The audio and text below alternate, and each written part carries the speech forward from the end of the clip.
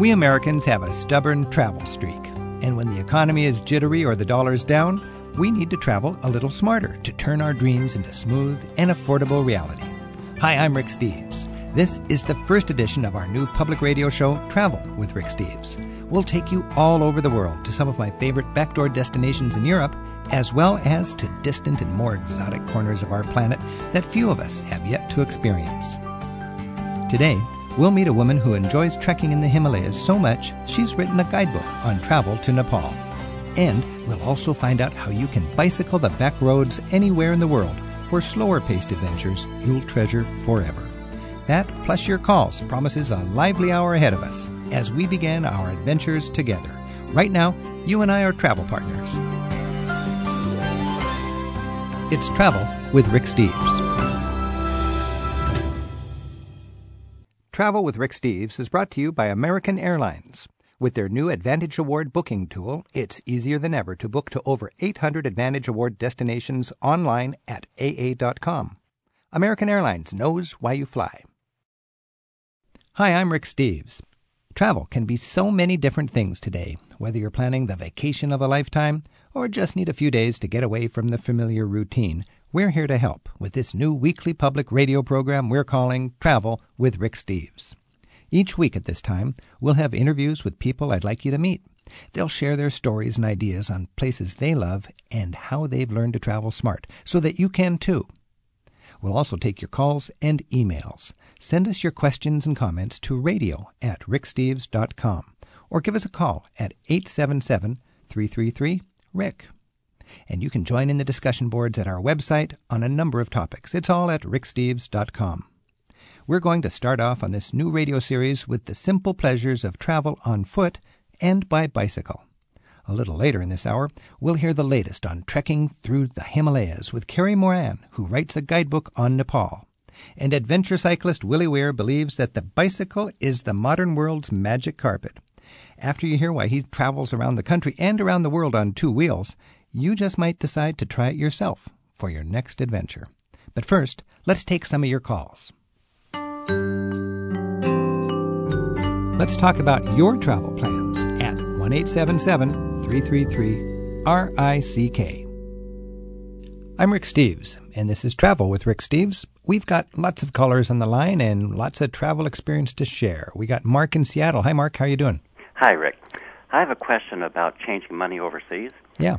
Normally, I try to avoid changing money in airports because the exchange rates are always pretty bad. Right. Does that also apply to ATMs? Is there any advantage to doing an ATM in town rather than the airport? You know, that's the beautiful thing about ATMs is they are the same everywhere. And I've always been a little skeptical about that and say, well, why aren't they ripping me off here at midnight at the airport or something like this? But that's a leftover sort of skepticism from the old days when they had exchange desks.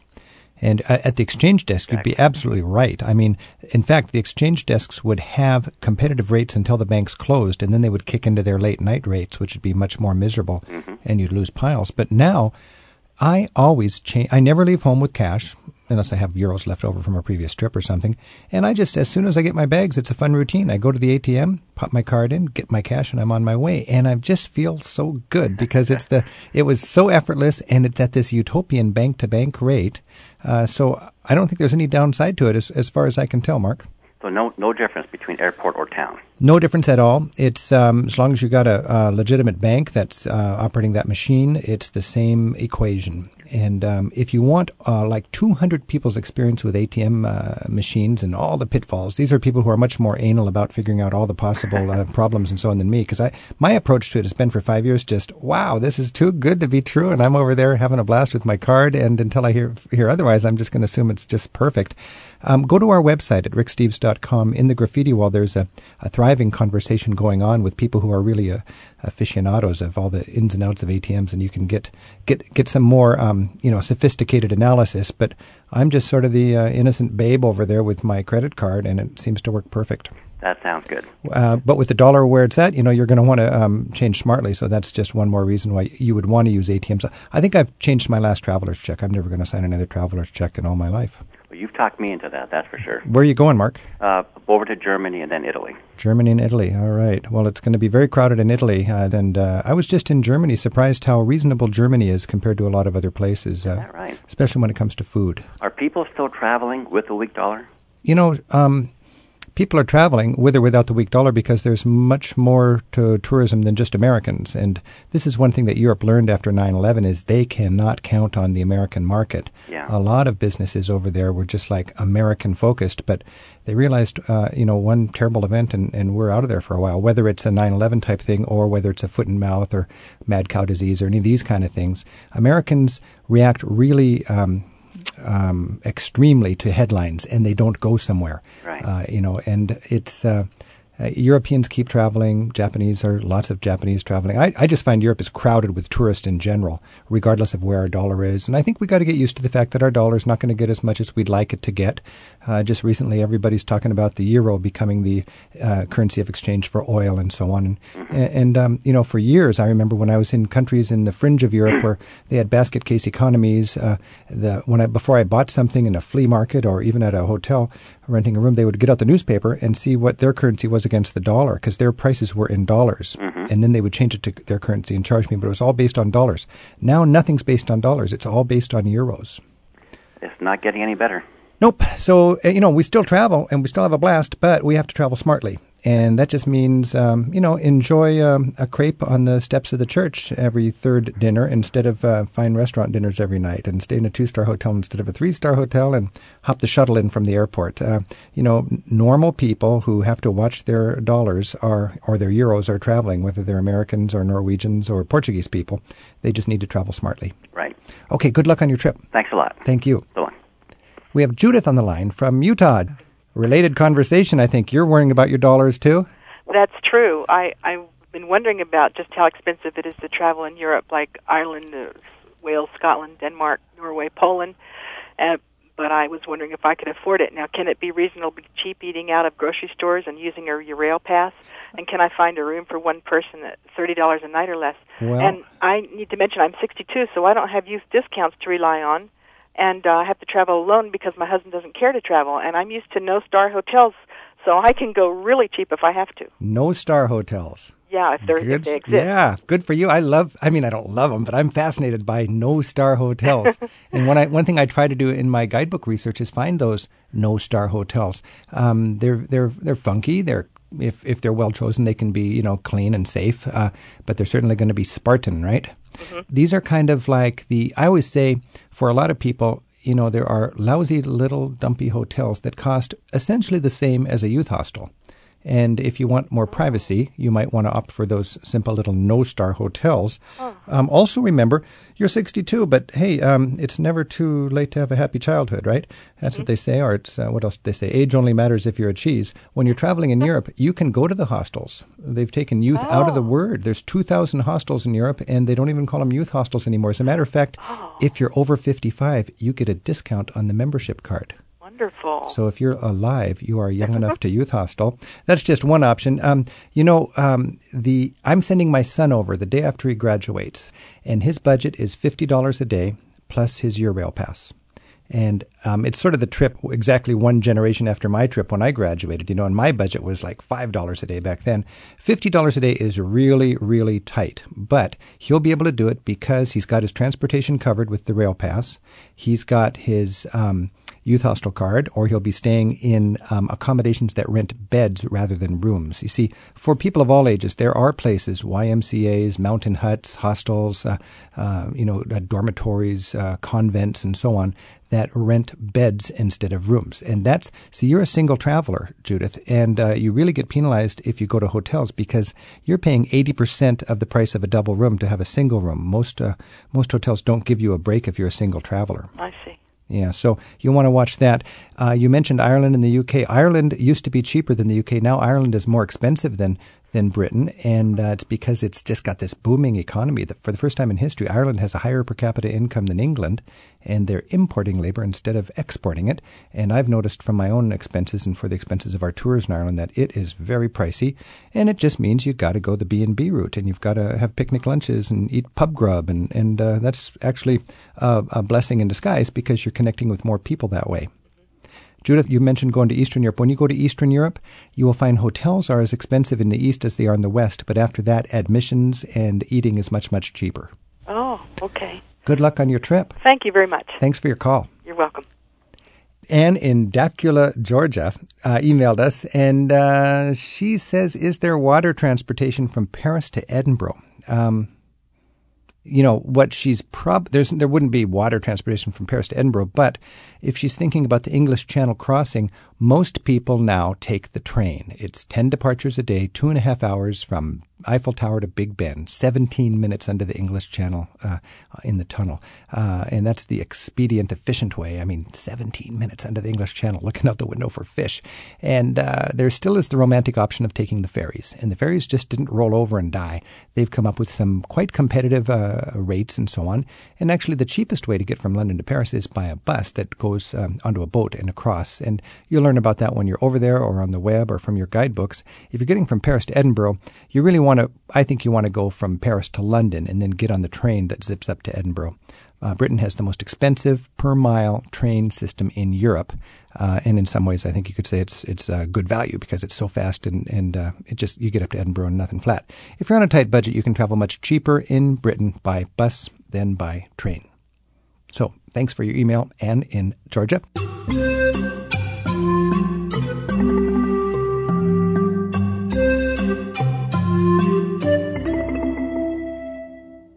We have some fun ways we'd like to encourage your participation in Travel with Rick Steves. When you go to our website at ricksteves.com, the radio section has a place you can submit one of 3 things we're looking for from our listeners: a hometown brag, an audio postcard, and traveler's haiku. Write up a paragraph or 2 about where you live. Record a minute or 2 of natural sound that makes an intriguing audio postcard. Or write us a haiku and send your submissions to radio@ricksteves.com. If what you send makes it on our show, we'll send you a gift certificate worth $20 to use in the travel store at ricksteves.com.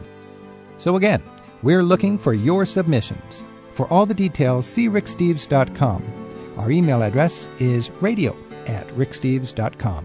We're looking forward to hearing from you.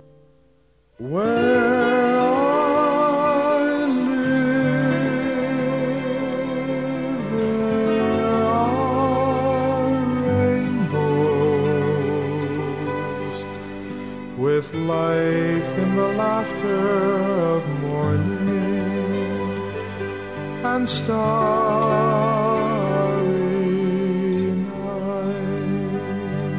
nights, where I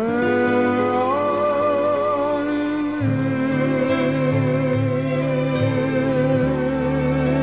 there are rainbows and flowers full of colors and birds filled with song. I can smile when it's raining and touch the warmth of the sun. Coming up, meet a Seattle man who'd rather see the world from a bicycle than from a limousine, and why he's richer for it. Willie Weir and adventure cycling up next as we travel with Rick Steves. Travel with Rick Steves is brought to you by American Airlines, with 4,000 flights to 250 cities in some 40 countries around the world every day. It's easy to book your next flight at AA.com. American Airlines knows why you fly.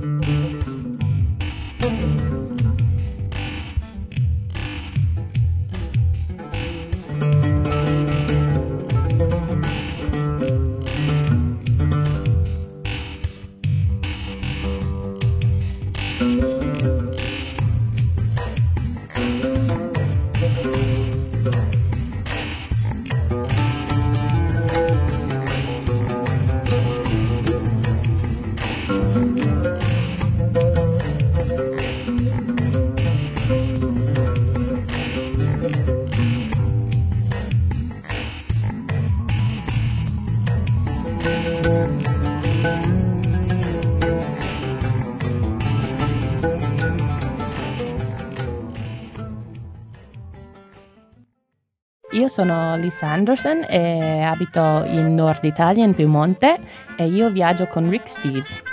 That's Italian for my name is Lisa Anderson, and I live in northern Italy in the region of Piedmont, and I travel with Rick Steves. Io sono Lisa Anderson di Nord Italia, io abito in Piemonte, e io viaggio con Rick Steves.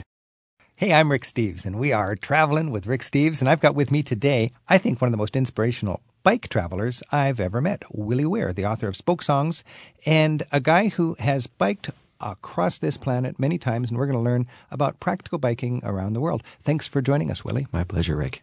Yeah, where have you been biking lately? You know, mostly it's been around Seattle. I've been doing a lot of commuting. Didn't do a bike trip this last year. My wife, Kat, and I are planning to head off to Southeast Asia, looking at Cambodia, Laos, Vietnam, and Thailand. Probably not all of those countries. That's what we're kind of looking at right now. And I find the one thing that I often make the mistake but have to relearn the lesson every time is that's trying not to see too much. As soon as you try to do that on a bicycle, you've just destroyed any kind of advantage a bicycle gives you, and it really does. So we'll probably end up in Laos and Vietnam, or just in one country. We'll find out once the time gets closer. And I mean, I lay in bed at night thinking about where I'm going to travel next. You lay in bed at night probably thinking about where you're going to travel on your bike next. Is that right? Do you always just go by bike? That's the only way I've ever traveled. I mean, I bicycled across the U.S. when I was 19, and that was just going to be the one trip. I mean, I wasn't an avid traveler. I, like so many people in my generation, or that you live in the United States, nobody in my high school was talking about travel. Nobody biked across the USA when you were 19? Yeah. How old are you now? I am 43. Okay, so you've done a lot of biking. Are you still able to bike like you always have been? If people are in their 40s? Yeah, I can. I Come have. on, what happens as you age as an adventure biker?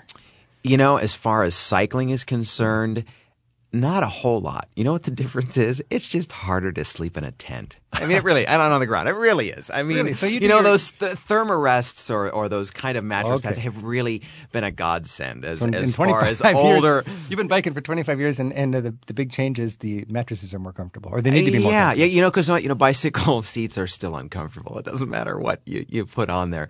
It has more to do with just the number of hours you spend in the saddle. I mean, you mean hasn't it essentially changed in 25 years? The technology of biking? You biked 3,000 miles across the country? Well, things have changed. And what has changed as far as bicycles are concerned are that when I bicycled across the U.S. in 1981, I had 17 flats, and I had to repack my bearings in my bicycle 3 separate times. Well, thanks to the mountain bike industry and an entire group of, thousands of people who now take these bicycles and put them through the test every single day, bicycle manufacturers and bikes have just gotten so much better to the point now where I carry a lot less spare parts. You can bike lighter. Your bike's more efficient? Oh, definitely. Well, my bike is heavier than it used to be, but part of that is I used to travel on a touring bike, and I really use a mountain bike now. And part of that is that I find a mountain bike allows me to go wherever I want to go. And I find more often than not, people talk about getting off the beaten path, off the beaten path in most countries now, and as more countries around the world, we're seeing more automobiles, more traffic, sometimes the pavement isn't the best way to go. And but if you're biking across Nebraska, you want a road bike, don't you? Not a mountain bike? Well, sure you do. It's a huge disadvantage, I would think, to have a mountain bike. Yeah, well, depending on how you can now ride a mountain bike frame, but still put some, like if I was going to still ride a mountain bike and I was going to be in the U.S., I would be riding a mountain bike with skinnier tires that you could still put 100 pounds of pressure in. I mean, when mountain bikes first came out, 30 pounds of pressure was a lot. And so that's a strategy. When you set off on a trip, you think, what kind of roads will I encounter? What kind of tires should I use? How much air should I put in? Yes and no. And I guess part of it is that I've learned as I've gotten older is that really one of the things I love about a bicycle is that it slows me down. And so for me to strategize about how much, how am I going to go faster, where really what I enjoy about the bicycle is that it makes me go slower. Isn't that a fundamental difference between you and me? I mean, I think, wow, Paris to London in 2.5 hours on the English Channel tunnel train. I mean, I'm just so excited about that. And you're thinking, hey, I'm traveling. I guess what I've discovered is that a bicycle puts you out there and you spend so much time, and I always talk about Americans especially, but travelers very often become very A to B oriented, very destination oriented. Right. I am here and I'm going to there. And if you're on a bullet train or a plane, I mean, of course. Well, if you're on a bicycle, it's very dangerous to get into that mode. Very often, if you're traveling, you end up around other travelers. Most of those people are going by buses, by trains, or whatever. But on a bicycle, just as an example, when I was in India, I met some people, and I was in Jaipur, and I was headed for Jaisalmer. Well, for the people that I was hanging out at this local place, having lassies, yogurt drink lassies there, they were going to be on a bus at 4 o'clock, and the next morning they were going to be in Jaisalmer. Well, it was going to be 4.5 days for me to get to Jaisalmer.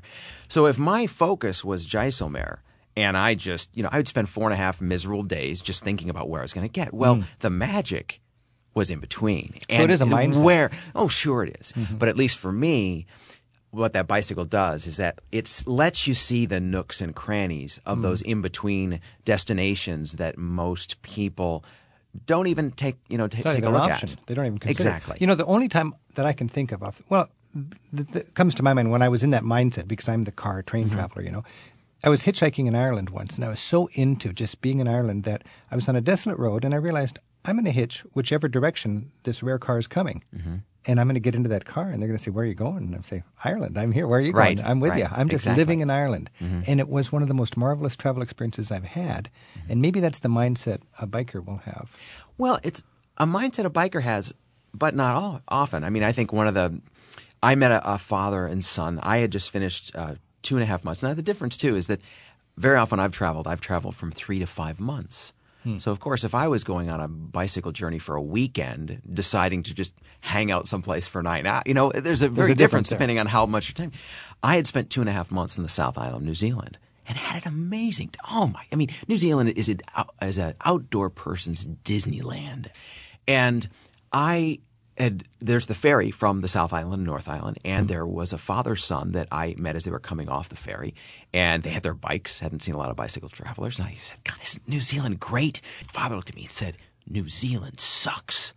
And, for one thing, I expect maybe his son might say that, but I thought, wow, could the North Island be that much more horrible than this place I'd come from? And I started asking him questions. So what is the deal here? And the more I asked, the more I found out that this was their first bicycle trip together. Father, son was about 13 years old. Well, they had gotten their maps out, and originally they were going to do this they had 3 weeks, total of 3 weeks they could spend in New Zealand. And what happened is, on the plane flight, it's a long plane flight over, they had looked at their map enough that they ended up jettisoning their original plan, which was going to be up in the north, and they decided they could actually cycle from the tip of the north to the tip of the south in 3 weeks. And I looked at this man, and I looked at his route, and I said, sir, where are you from? And he said, well, we're from California. I said, would you bike I-5? And he said, no, nobody in their right mind would bike I-5. And I said, well, you just finished biking the Interstate 5 of the North Island of New Zealand. Of course it sucked. It was horrible. But that sense of trying to bite off too much. And, if he'd been in a car and they decided to do whatever, or but on a bicycle, what he'd try to do is see way too much. And when you do, you end up on the main roads. And as soon as you might as well change your mode of travel or change your outlook on how you're going to travel. But doesn't that kind of go against the grain of what a guidebook tells you to do? A guidebook focuses you on a destination that you can actually report on, and I suppose you could get too hung up on covering the information that the guidebook says is great. Yeah. Now, that might work if I'm going on a train from Florence to Rome, but if I'm biking across the South Island of New Zealand, really enjoying it, that Disneyland for a nature lover, how is that a problem? Can a guidebook actually be a negative? Oh, definitely. I mean, I think guidebooks can be a horrible negative depending on how people use them, and especially if they're used as a crutch, if they're used as a Bible. Go ahead, talk. Oh, My sure. whole livelihood Oh, is I know. from guidebooks. Oh, exactly. Exactly. No, Rick, this is very important. I really think that and I always tell people that I still get guidebooks. I just finished getting a guidebook and looking at a couple of guidebooks for Cambodia, for Laos, for the different regions I'm going. The difference is how often you have that guidebook in front of you, and whether it is a guidebook or your altar that you're worshiping at. And if you spent all your time, and I tell people, if you spend 100% of your time with your guidebook, you can be guaranteed to have someone else's adventure. Of course, we need information. We need the ability, and it's such a, with the internet and the ability to get all this information, it really has had the opportunity to make travel more rich. But just like anything, it can be abused. But with the guidebook, you've got information on Chiang Mai and you've got information on Bangkok. Biking, those are just like the start and the finish point, and the essence of your trip is between, which really a guidebook can't cover. But you know what? They're starting to come out with guidebooks for bicyclers, and they'll take that route and tell you. And what would they tell you? Is it going to be cultural scavenger hunt kind of things? Oh, sure. But they'd tell you the places to go along the way. But of course, if you take two places, if you take the United States, there are guidebooks. I write for the Adventure Cyclist Association, which was originally known as Bike Centennial. Well, they had a route that went across the United States. It isn't a separated bike path. In 1976, they decided, okay, we're going to take a route, take it across the U.S., and that year, I think 4,000 to 6,000 people bicycled across the U.S.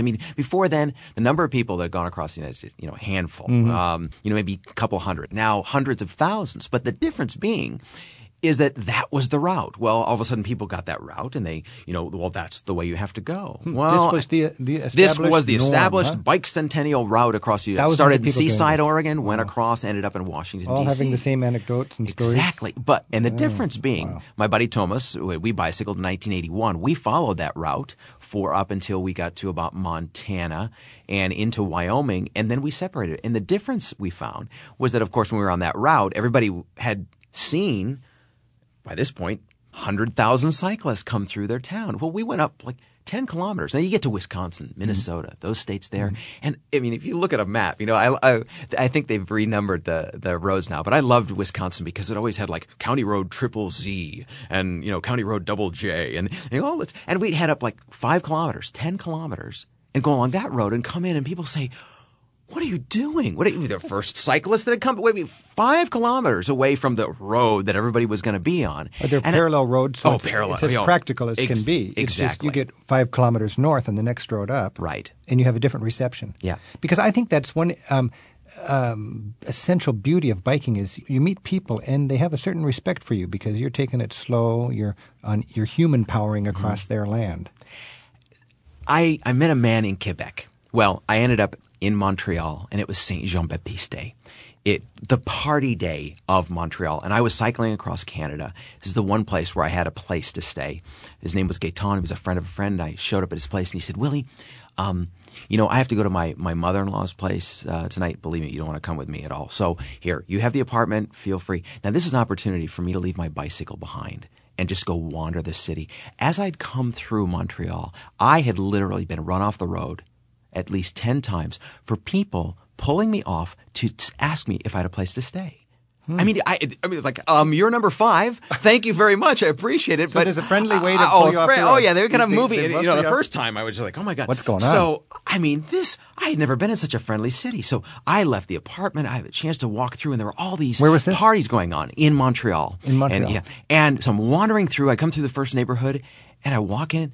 Watched people, they kind of looked the other way. This one man literally turned his back on me. And I walked through the next neighborhood, same kind of reception. I thought, what happened? But wait a second. I walked back to Gaetan's apartment and I got my bicycle, all my panniers, whatever, and I just walked it back the same route I took. I came into that neighborhood and the same people looked at, one person smiled at this guy who turned his back to me. All of a sudden, smiling, hey, how are you? Nice to come, sit down. Would you like a glass of wine? Okay. And I said, before, you looked at me, you turned your back on me. What's the difference? And he said, I will tell you this. He said, when you were here before, you were a tourist. And I see now by your bicycle that you're a traveler. And you have earned this glass of wine. And that was the difference. Perfect. A lot of people might be concerned about how Americans will be perceived abroad. And you've traveled in every corner of this planet, I think, on your bike. Perhaps you could say these days the bike has an extra advantage in that it really endears you to local people. It takes you apart. It doesn't make you not an American, but it makes you a biker, somebody who really is respected as a biker on the road, a traveler instead of a tourist. If you're worried about being seen as an American, if you're on a bicycle, most people are just going to assume that you're a German. Like, all over the world? We just traveled in Turkey, and I can't tell you how many older Turkish men, because so many Turks go to Germany to get work, would come running at us, yelling to us in German, just assuming there were two people with, panniers. We had How to are be Germans Germans. received around the world?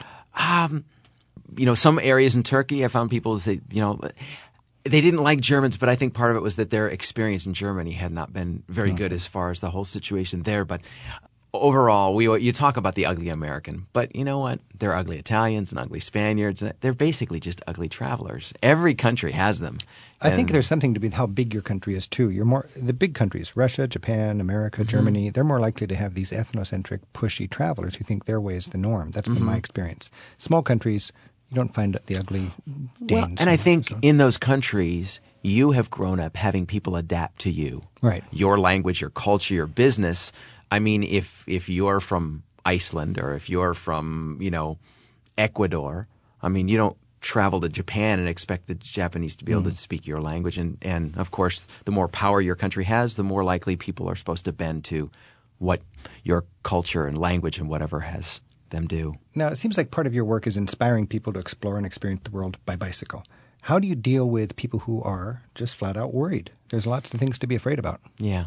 The first thing I tell people to do is stop watching Fox News or any news if they can, at least that's on television. It is, I call it your nightly dose of fear. You mean basically because if it bleeds, it leads? Well, sure. How many reports have we seen that crime statistics keep going down year after year, but the amount of time that's given to them is so people, if you ask the typical American, they feel less safe than they used to be. Well, if crime stats have gone down, the only thing that points to is the fact that they're told to be afraid. And if you're told to be afraid by enough people, often enough, you are. And I always tell people, if you want to live your life in fear, spend an hour or two in front of the television set and make sure read the newspaper from cover to cover every single day. And if you want to think this world's a pretty amazing place, go travel around it or get on a bicycle and do it. Willie Weir. He's a columnist for Adventure Cyclist magazine, author of Spoke Songs. I got to tell you, I get a lot of people asking me to endorse their book or something like that. And I generally don't like to do it because I don't have time to get into the book and so on. But I read Willie's book and I wrote this about it. Reading Willie Weir is like bouncing along on the back of his bike, hanging tight to this poet guide who knows just which potholes offer the most travel thrills, and he hits them expertly. Willie Weir, thanks so much for traveling with us today. My pleasure, Rick.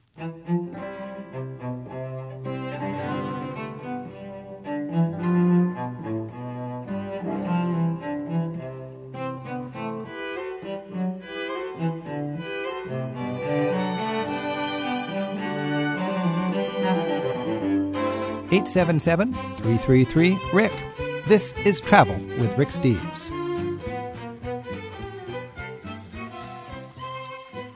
Nepal, with 8 of the world's 10 highest peaks, is a wonderland for hikers. How in shape do you have to be? What about the leeches? Do you need a Sherpa? Should you get a Sherpa? What about the villages? What about your health? What about altitude? We'll talk the ins and outs of trekking in Nepal, coming right up on Travel with Rick Steves.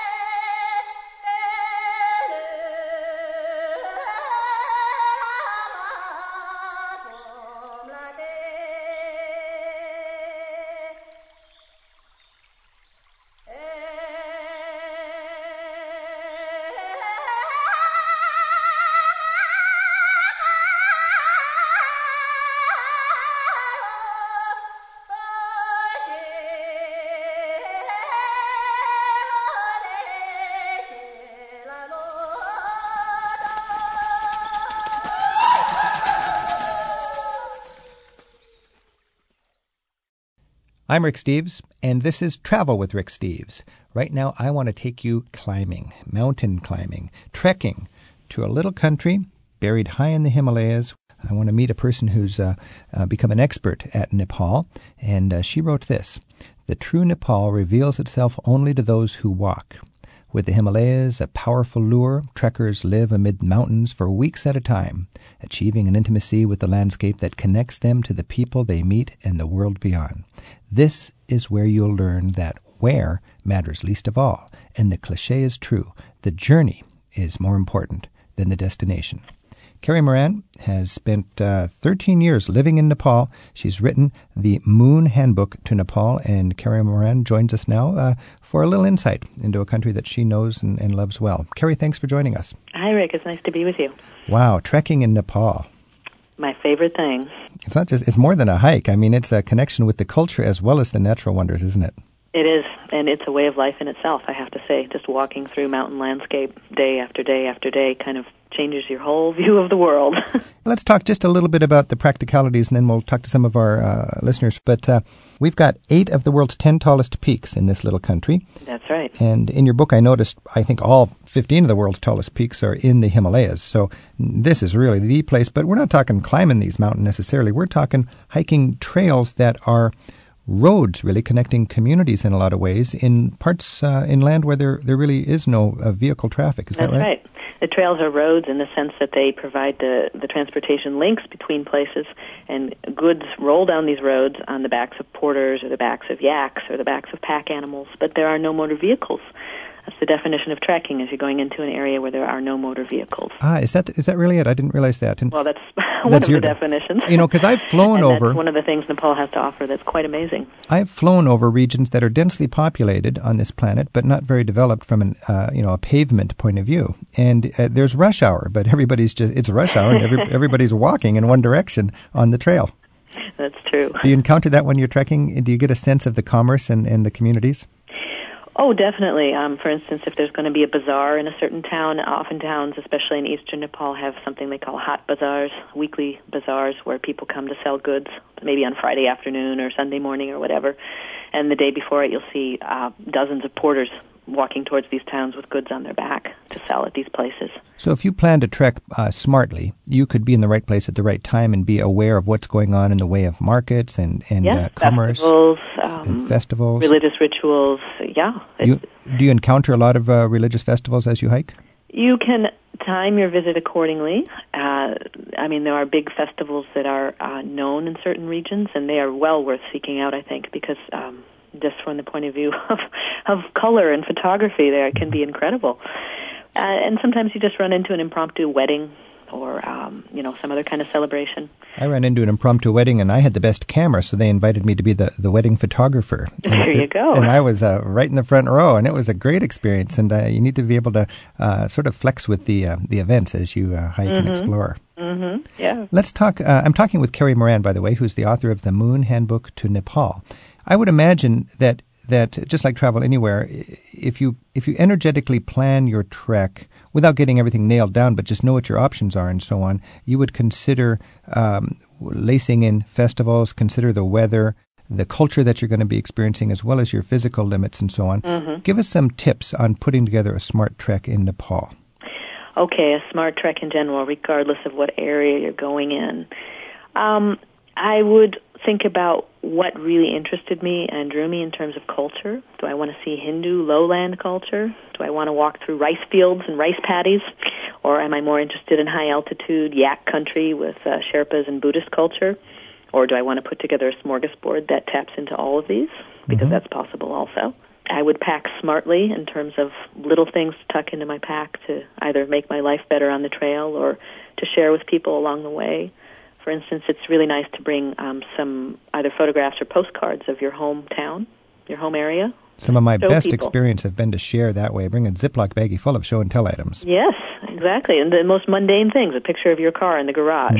Everybody's going to gather around. Yeah. Amazing for people.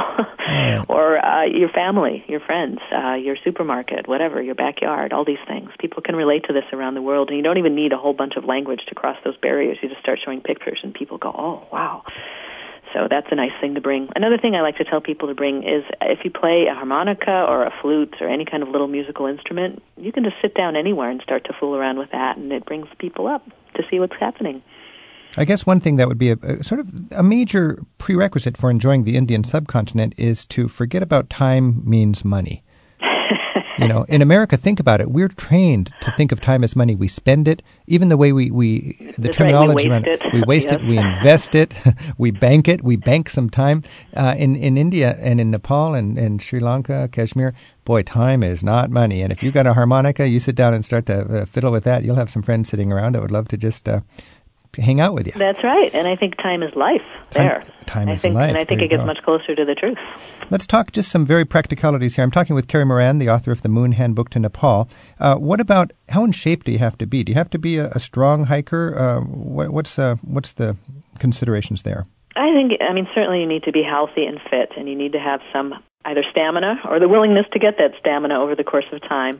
But you don't need to be an athlete or a jock or anything like that. Mm-hmm. I've always found that I got in shape when I was on the trail. And you'd want to have very good gear that's well broken in.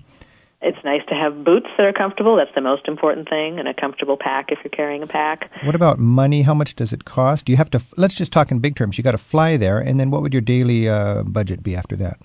Well, you might be flying into the trailhead, or you might be taking a bus to the trailhead. It depends on where you're going. Internal transport costs in Nepal are not that high. And then once you're on the trail, it depends somewhat by region. High mountainous regions tend to be more expensive than lowland ones. Mm-hmm.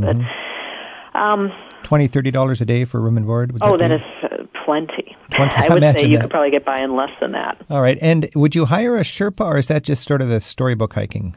It's quite possible if you don't want to carry your pack, and there's many reasons not to want to carry a backpack, including one's knees as one gets older. Yeah. It's quite easy to hire a porter at a trailhead. They may be a Sherpa, or they may be of another ethnic group, depending on the region. Can you get a person that actually carries your gear and serves as a guide interpreter for you? You can find people like that, yeah. And if you find a good one, it can really open up your visit, because they can take you into people's houses, visiting friends along the way or family. They can take you off the beaten path so that you're not just staying in the major tourist lodges. It can make your visit a real special thing. And it can also help you minimize your cultural faux pas, so you are more comfortable with the culture, I think. Yeah, they can be a wonderful interface for you, explain things along the way. You know, a lot of people are awkward. I'm paying this person like $20 a day, and he's carrying all my stuff. He's all exhausted and sweating, and I'm just lollygagging around having a great time photographing the flowers, and he's also my guide and interpreter. But can't you feel good about employing a person this way? Oh, I think that carrying a tourist backpack is highly preferable for porters compared to carrying 3 cases of Coca-Cola or 2 sacks of cement.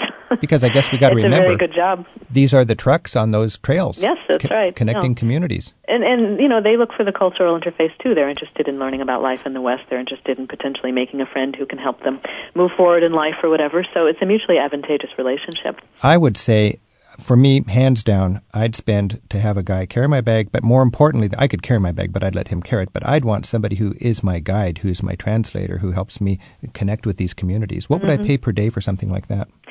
Again, it depends on the region, and I believe there's a minimum rate set by the government in certain regions now, but I don't know, 200-300 rupees a day. Let's see, $10 a day would definitely cover it. $10 probably a less day. Than that. I found I'm thinking Sri Lanka now, in the south of India, but it was, for instance, to remember the affordability of a guide, it was cheaper for me to hire a car with a driver and let him drive than it was for me to hire a car and drive it myself. And it was probably much more enjoyable, too. Oh, it was awesome. I had a friend. It was a friend. He was my man, and I experienced and enjoyed so much more. Hey, we've got some calls on the line, some travelers, and let's talk to Rich in Pittsburgh. Are you there, Rich? Yes, I'm here. Namaste. Namaste. Hey.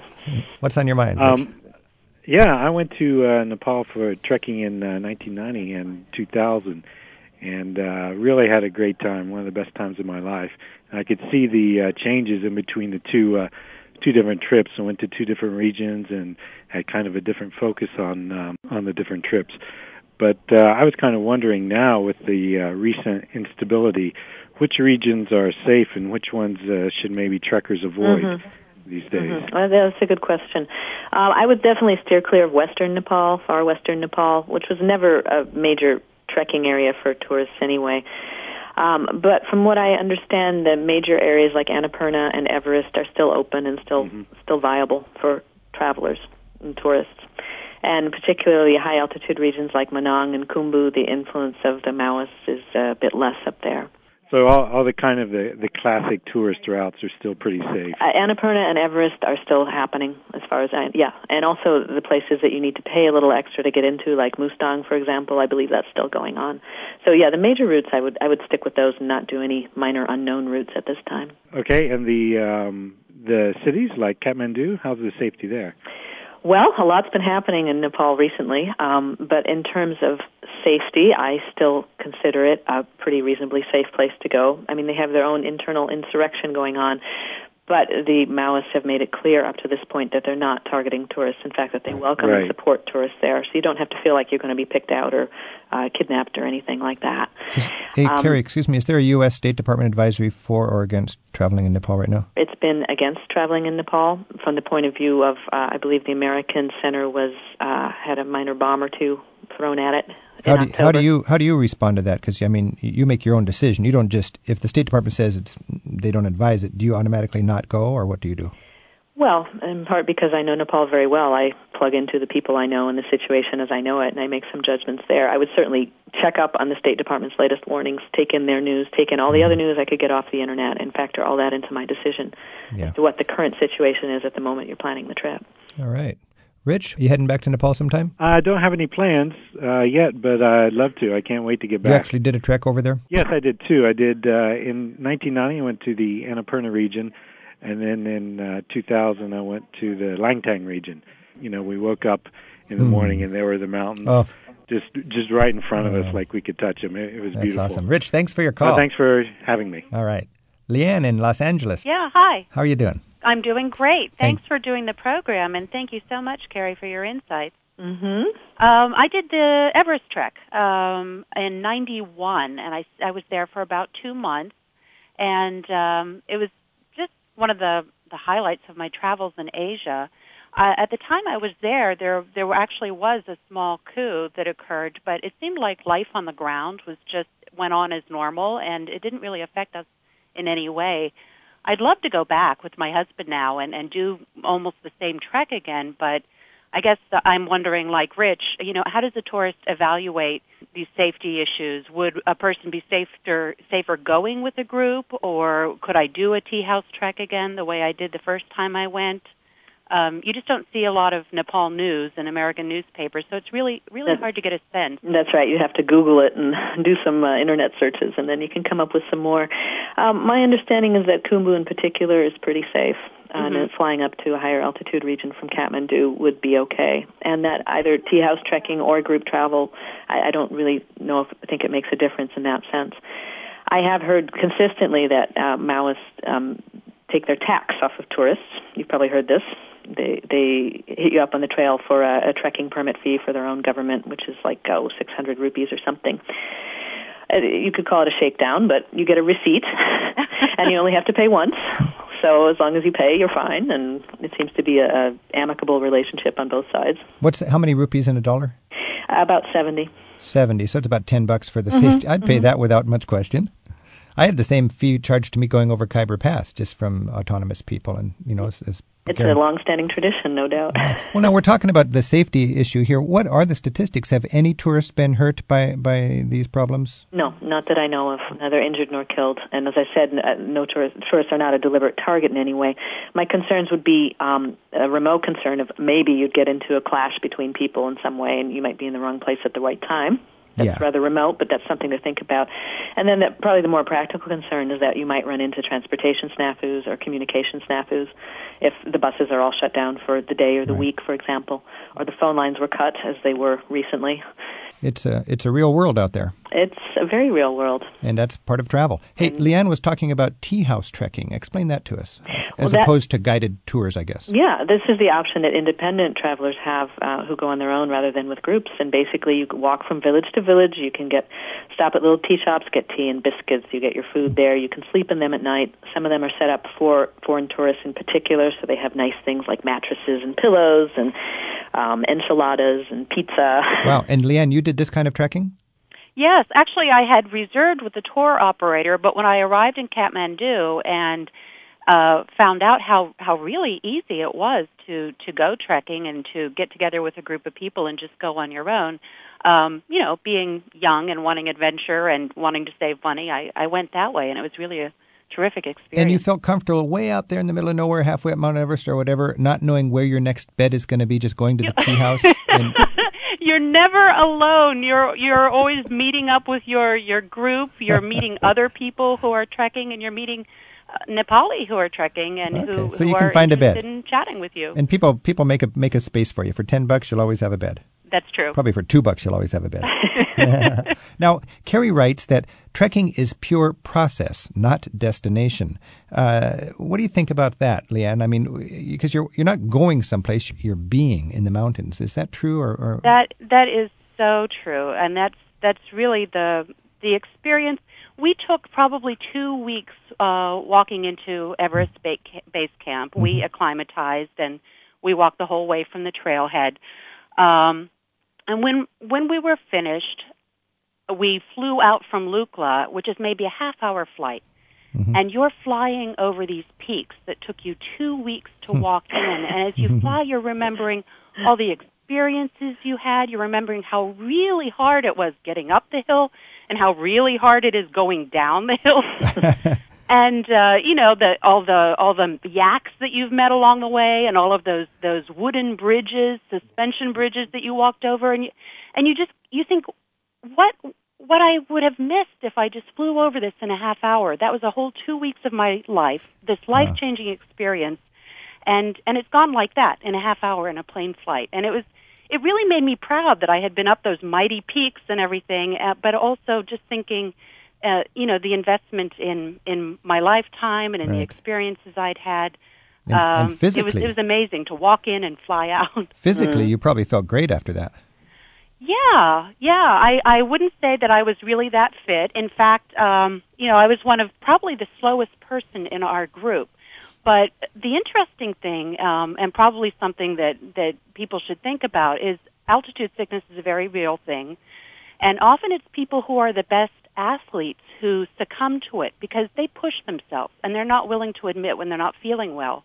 Huh. Whereas I was always it was really the tortoise and the hare, because by the time we got to Kalapatar, which is a peak that you can go up to look over and view Everest, almost everyone didn't feel well enough to make the trek that day. Mm-hmm. And it was only myself and another girl who went. And I was the only one who made it to the top of Kalapatar. So there's a good trekking tip, Carrie. Just don't be a superstar. He wins the race. It's slow and steady. That's good. And that's about 17,000 feet high in altitude she's talking about. Wow. So definitely you want to pace yourself when you're getting above 9,000 feet. Leanne, thank you so much for your call. Well, thank you so much for the terrific show. All right. Boy, Carrie, I love this idea that there's a psychological prerequisite to handling this trekking well, and it is process, not destination. And, I think that applies to Asian travel in general. I agree. Hey, Carrie, I want to talk to you again later, but right now we're out of time, and just thank you so much for your insight into trekking in Nepal. Carrie Moran, the author of The Moon Handbook to Nepal. Namaste, Carrie. Namaste, Rick.